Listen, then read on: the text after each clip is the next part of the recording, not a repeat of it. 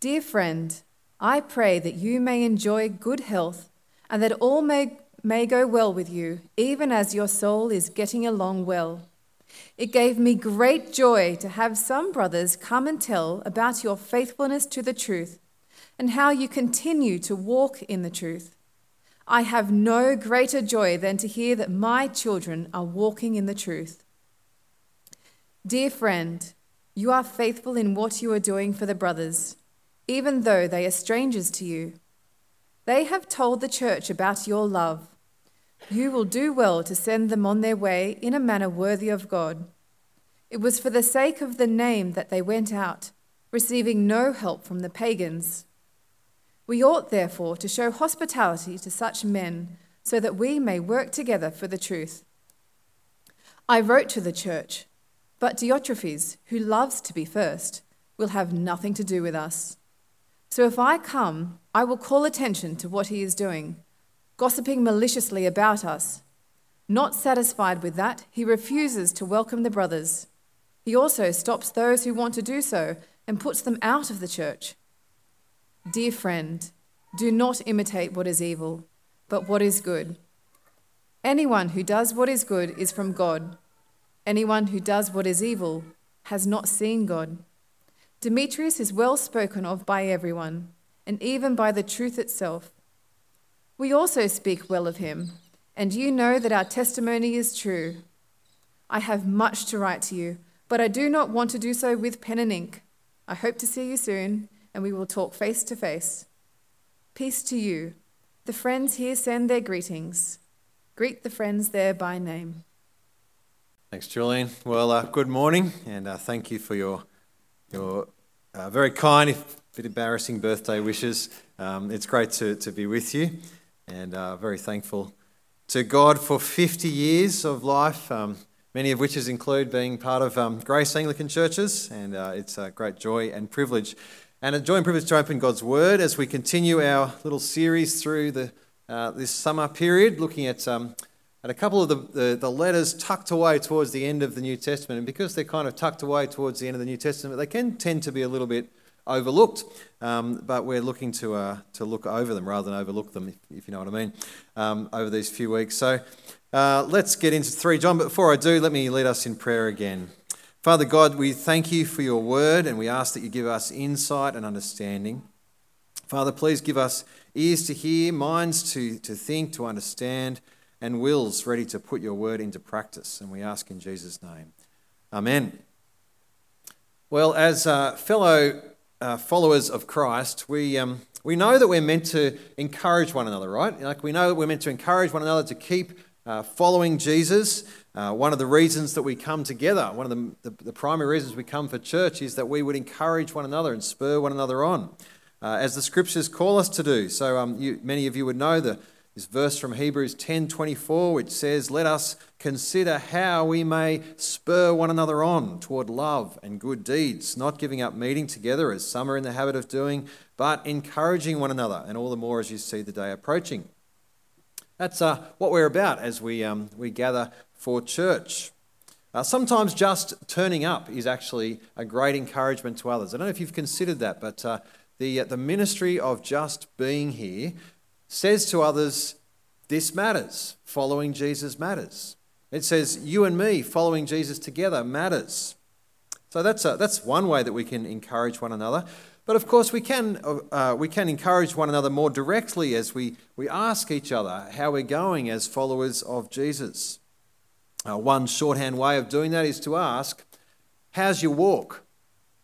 I don't know if anyone's ever asked you that.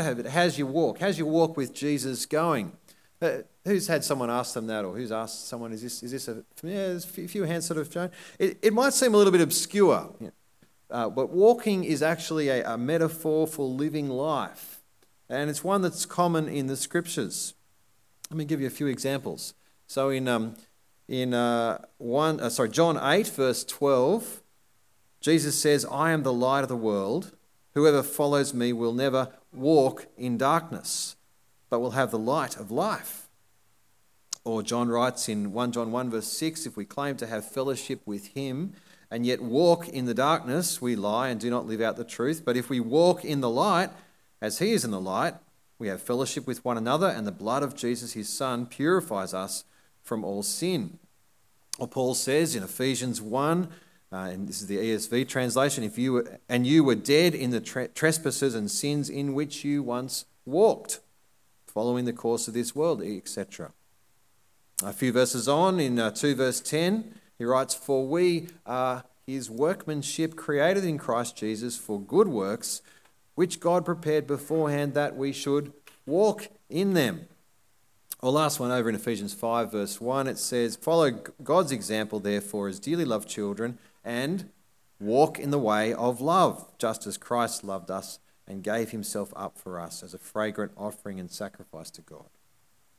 So how you walk, it's a way of talking about how you're living out your life as a follower of Christ. So how's your walk going? I wonder how you'd answer that this morning, later on over morning tea, if someone asked, "How's your walk?"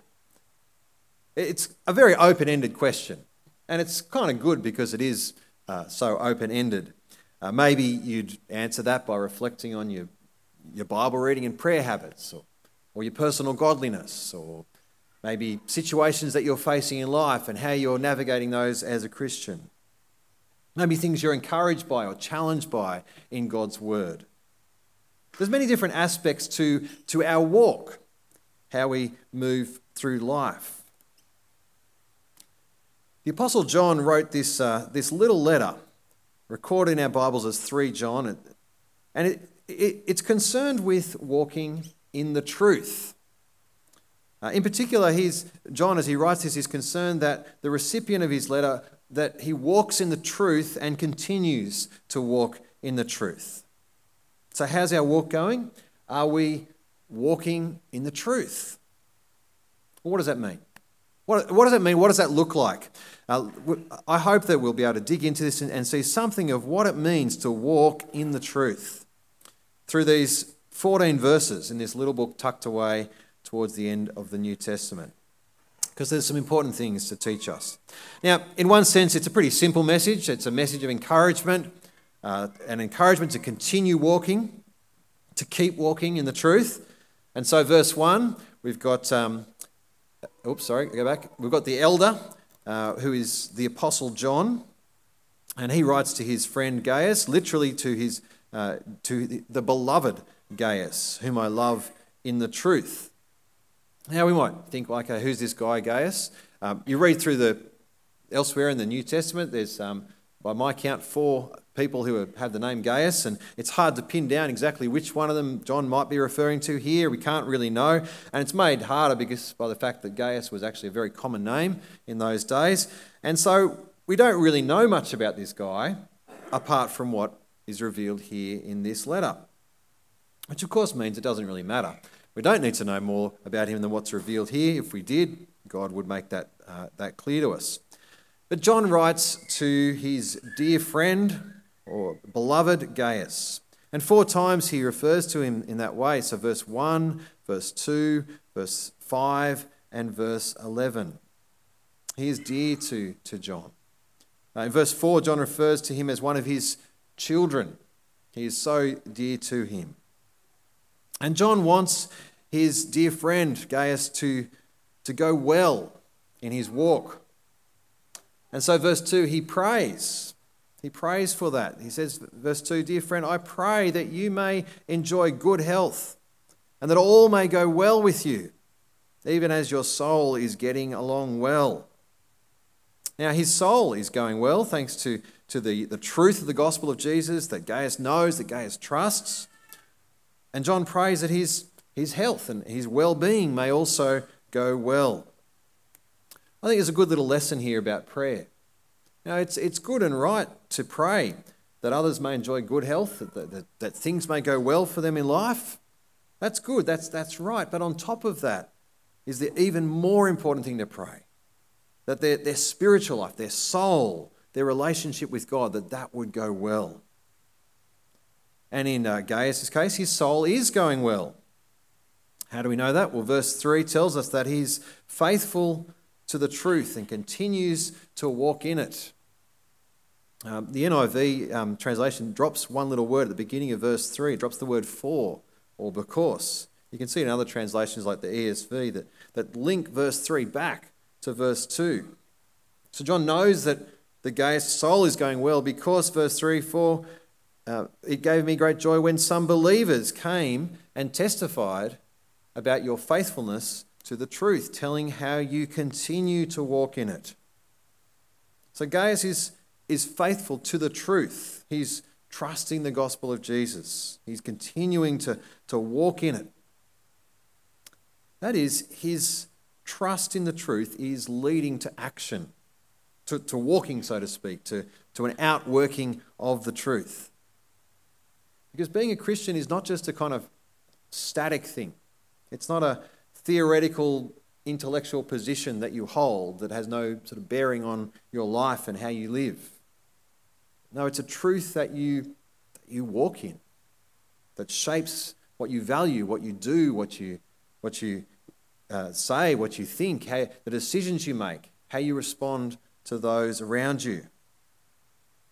And the fact that Gaius and others known to John walk in the truth, well, that's a matter of enormous joy for John.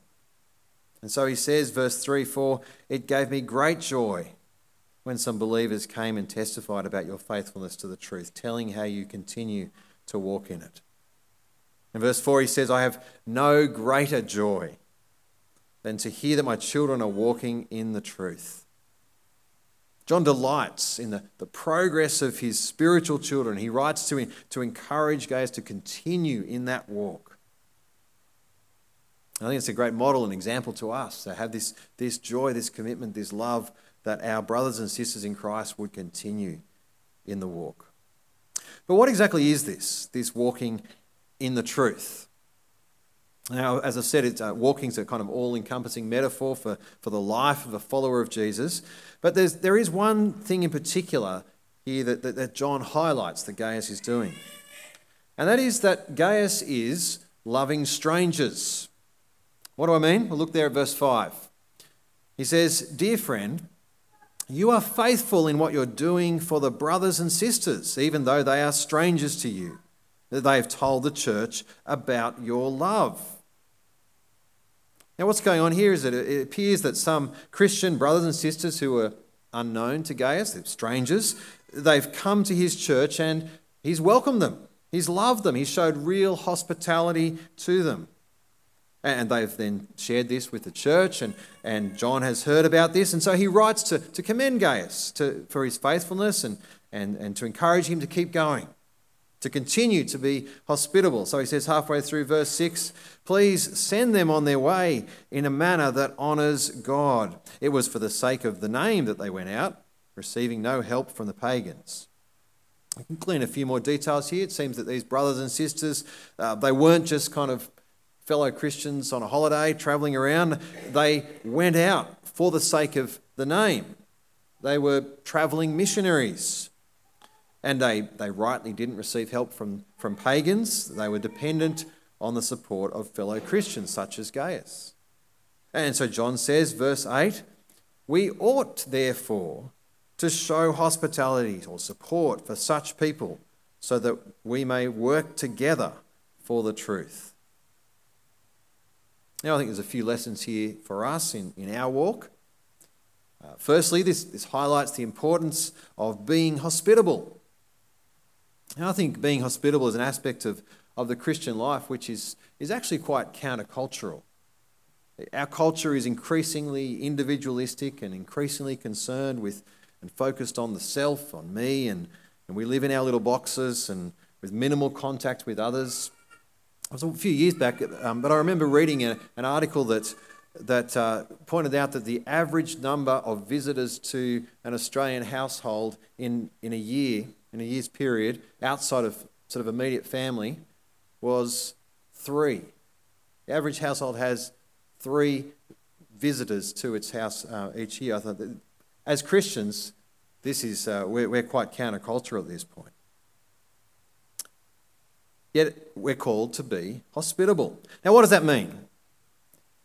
I think sometimes we can think it means, well, having friends over for for a hangout, for a dinner party, having a nice time. Often we think of that as hospitality, having people over for a meal. Now, don't get me wrong, that's a really good thing to do, and I encourage that, and I'd love for there to be this culture and practice within our church that we're having one another over for meals and sharing life and food and relationship together. But biblical hospitality goes beyond that. It's loving strangers. These people were strangers to Gaius.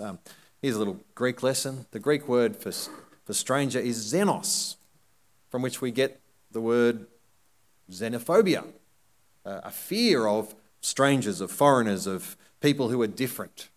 Just a fancy word for racism, really. But we're not to fear strangers. As followers of Jesus, we're to love strangers. In fact, the Greek word for hospitality is philoxenia, literally love of strangers. That's the origin of the word for hospitality. And this is something the scriptures call us to a number of times. So Hebrews 12 verse 13 says, share with the Lord's people who are in need. Practice hospitality. Hebrews 13 verse 1, keep on loving one another as brothers and sisters. Do not forget to show hospitality to strangers. For by so doing, some people have shown hospitalities to angels without knowing it. 1 Peter 4 verse 9, offer hospitality to one another without grumbling. Notice there, I think if hospitality was about having friends over for a dinner party, I don't think we'd need to be told to do it without grumbling. Being hospitable is an important part of walking in the truth. I think second lesson here, for our walk, this teaches us that it's inappropriate to expect pagans, those who don't follow Christ, inappropriate to expect them to support Christian mission. Sometimes non-Christian people might value some aspects of Christian mission and activity and so may give money towards it, but we shouldn't expect that they would. And instead, the flip side is that it's actually it's our responsibility to support Christian mission. That should fall to Christians. So, for example, the work of CMS through the ministry of our mission partners, the McCorkindales, they won't be supported by the non-Christian world. They rely on fellow brothers and sisters in Christ, such as us, for support. And as we support them and people like them, we become, notice how John puts it, co-workers together in the truth. With them, working together for the truth. And notice that John says we ought, therefore, to do this. I wonder if sometimes we can sort of think of supporting mission as a kind of optional extra, a nice thing to do, but, take it or leave it. John says we ought, therefore, to show hospitality, support to such people so that we may work together for the truth. It's an important aspect of walking in the truth is that we work together for the truth as we support Christian mission, whether locally or further afield. So John wrote to Gaius, commending him for what he's doing, saying, keep going, encouraging him in his walk in the truth, as here expressed in his hospitality to these brothers and sisters. He urges him to keep going, send them on their way, which I think means provide for their material needs as they head off to the next place. Now, perhaps John's particularly concerned to encourage Gaius because he knows other influences that will be pushing him in a different direction. And so enter stage right, Diotrephes. If Gaius was a lover of strangers, Diotrephes is a lover of self. Look there at verse 9. John says, I wrote to the church, but Diotrephes, who loves to be first, will not welcome us. John's written to the church. Possibly he's written to encourage them to welcome the travelling missionaries, so we don't know exactly because we don't have the letter that he wrote. Maybe Diotrephes destroyed it, but that's speculation. What we are told is Diotrephes did not welcome or receive or acknowledge John and his companions. Diotrephes loved to be first. It sounds like he's in a position of leadership or influence in the church, and he has a rather overinflated view of his own importance. such that he rejects the authority of the Apostle John. And so John says, verse 10, "So when I come, I will call attention to what he is doing, spreading malicious nonsense about us." Not satisfied with that, he even refuses to welcome other believers. He also stops those who want to do so and puts them out of the church. I've got to say, this is a pretty ugly situation. I mean, Diotrephes is rejected John, despite John's authority as an apostle of Jesus. He was commissioned by Jesus himself. He's rejected John. He's spreading malicious nonsense about John. He's refusing to welcome other believers, presumably the same ones that Gaius is welcoming. And Diotrephes goes the extra step of stopping anyone else from doing so, and even to the point of expelling them from the church if they do. This is one power-hungry, narcissistic bully. Of course, churches today never suffer such problems, do they? No. If only that was the case. Sadly, it's all too common that a church leader will value their own position, their own influence, their own authority as more important than listening to others, even listening to the apostolic authority of the Scriptures. Clinging to their own importance, their own office, being a lover of being first. Sadly, it leads to all sorts of unloving behaviour, failing to welcome and care for others, even punishing people who just want to do the right thing. I expect in a group this size there would be some who have suffered under the leadership of ungodly church leaders like Diotrephes. And if that's you, you know the pain of what that can be. May God spare us from such a situation. But if we do encounter a Diotrephes, what should be done? Well, they should be called on their behaviour, which sounds kind of simple, doesn't it? But it's complex and painful. John intends to call attention, he says, to what Diotrephes is doing, verse 10, and to do so before the church. And John writes to Gaius to make sure he's fully aware of what's going on. The darkness of sin and selfishness needs to be combated with the light of the truth and transparency. It's not something to just kind of smooth over and hope that things will get better, or smooth over by saying, "Oh, look at all the good things that are happening," though. No, there's a time where we actually need to call out people's bad behaviour and bring the truth of the situation to light. Which is never pleasant, it's never straightforward. It's usually met with varying degrees of conflict and opposition. But John intends to do this regarding Diotrephes when he comes. Meanwhile, what's Gaius to do? He's to press on. He's to walk in the truth. He's to imitate what is good. Look there at verse 11. John writes, "Dear friend, do not imitate what is evil, but what is good. Anyone who does what is good is from God. Anyone who does what is evil has not seen God." Now, notice there the importance of imitating. I reckon in our world and culture that really prizes individuality and being authentic, so-called being authentic, the idea of imitating someone is kind of looked down upon. You know, be yourself, be authentic, don't just imitate others, which ironically can lead to the great irony of fashion that says, you've got to express your own individuality and by dressing in your own particular way such that you end up looking pretty much exactly like everyone else around you. Our culture is pretty fickle at this point. But imitating isn't actually a bad thing. In fact, imitating is kind of inevitable. We all imitate someone or something. The question is, what or who do we imitate? And the Scriptures say imitating is a good thing. In fact, they often call upon us to be imitators. So Paul says to the Corinthians in 1 Corinthians 4, verse 15, even if you had 10,000 guardians in Christ, you didn't have many fathers. For in Christ Jesus, I became your father through the gospel. Verse 16, therefore I urge you to imitate me. For this reason, he continues, I've sent you Timothy, my son whom I love, who is faithful in the Lord. He will remind you of my way of life in Christ Jesus, which agrees with what I teach everywhere in every church. The Corinthians were to imitate Paul. Likewise, the Thessalonians, he says, for you yourself know how you ought to follow our example. Or the writer to the Hebrews says, Hebrews 13, remember your leaders who spoke the word of God to you. Consider the outcome of their way of life and imitate their faith.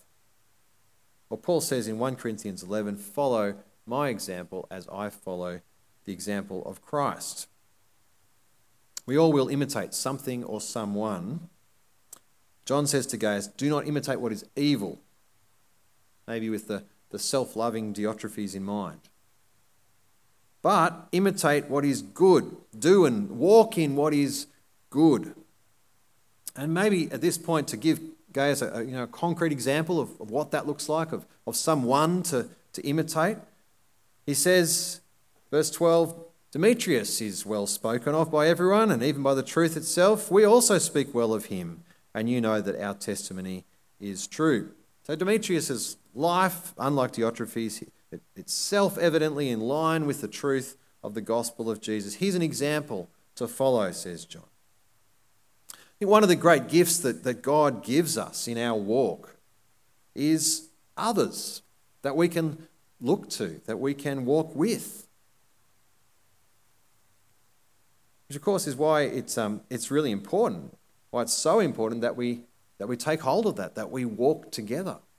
It's why this time of year, as Clem said before, growth groups are getting up and getting organised. It's so important and valuable to commit to a growth group, to be part of a group and to go along so that we can be there together with one another, that we can help one another, encourage one another, be encouraged by one another, be a model to each other, help one another to imitate what is good. Being with one another in our walk, doing that together is so important and so valuable. As John says in these closing verses of his letter, he says that he's got much to say, but doesn't want to do so with pen and ink. But verse 14, I hope to see you soon, and we will talk face to face. Now, walking in the truth means walking and talking face to face with fellow brothers and sisters in Christ. And there's no satisfactory alternative or substitute for doing that face to face. I think the last couple of years, COVID lockdowns, and they gave rise to things like live streams and online ways of doing things, which were necessary and valuable things when we weren't able to gather together. And they still can have benefit at times, when we can't get to church, for example, because we're sick or something like that. But they're no substitute for gathering face to face. That's fairly obvious, I would think. We need to walk together with one another. So to sum up, how's your walk? Most importantly, are you walking in the truth? Have you discovered the truth that is in Jesus and put your trust in him? If you haven't, I hope that you will do that. I'd encourage you to read one of the accounts of Jesus' life in the Bible, Matthew, Mark, Luke or John, and discover the truth that is found in Jesus. Nothing is more important.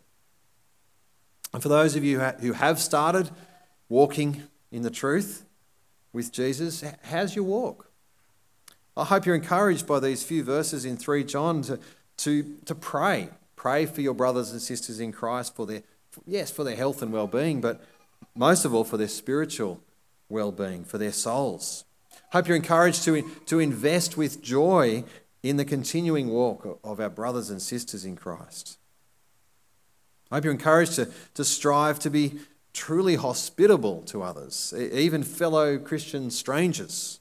Reach out to the newcomer. Reach out to those in your church who you don't know yet. I hope you're encouraged to walk in the truth by working together for the truth as you support the work of Christian mission locally and throughout the world. I hope you're encouraged to imitate what is good as you look to the good example of others and as you be a good example for others as we walk together in the truth. How can we continue to walk in the truth today, this week, in the year ahead? I reckon that'd be something that'd be good to reflect on, to think about, to pray about, and then to get walking. How about we pray and ask God to help us? Heavenly Father, we thank you for the truth that is found in Jesus. the one who is the way, the truth, and the life. Father, help us to continue to walk in the truth, to live it out, to allow the truth of the gospel to shape how we live. Father, we confess we don't always do that as we ought. We thank you for your grace and mercy to us in Jesus, for the forgiveness of our sins. We thank you that you call us back to you. And Father, we thank you that we don't walk this journey alone, but you are with us by your Spirit. And Father, we thank you that you give us fellow travellers. Please help us to walk together, to show true hospitality to each other, to pray for each other, to work together for the truth. And Father, strengthen us, we pray, to continue walking in the truth. Keep us doing that this day, this week, this year, and the years ahead. And we pray this in Jesus' name. Amen.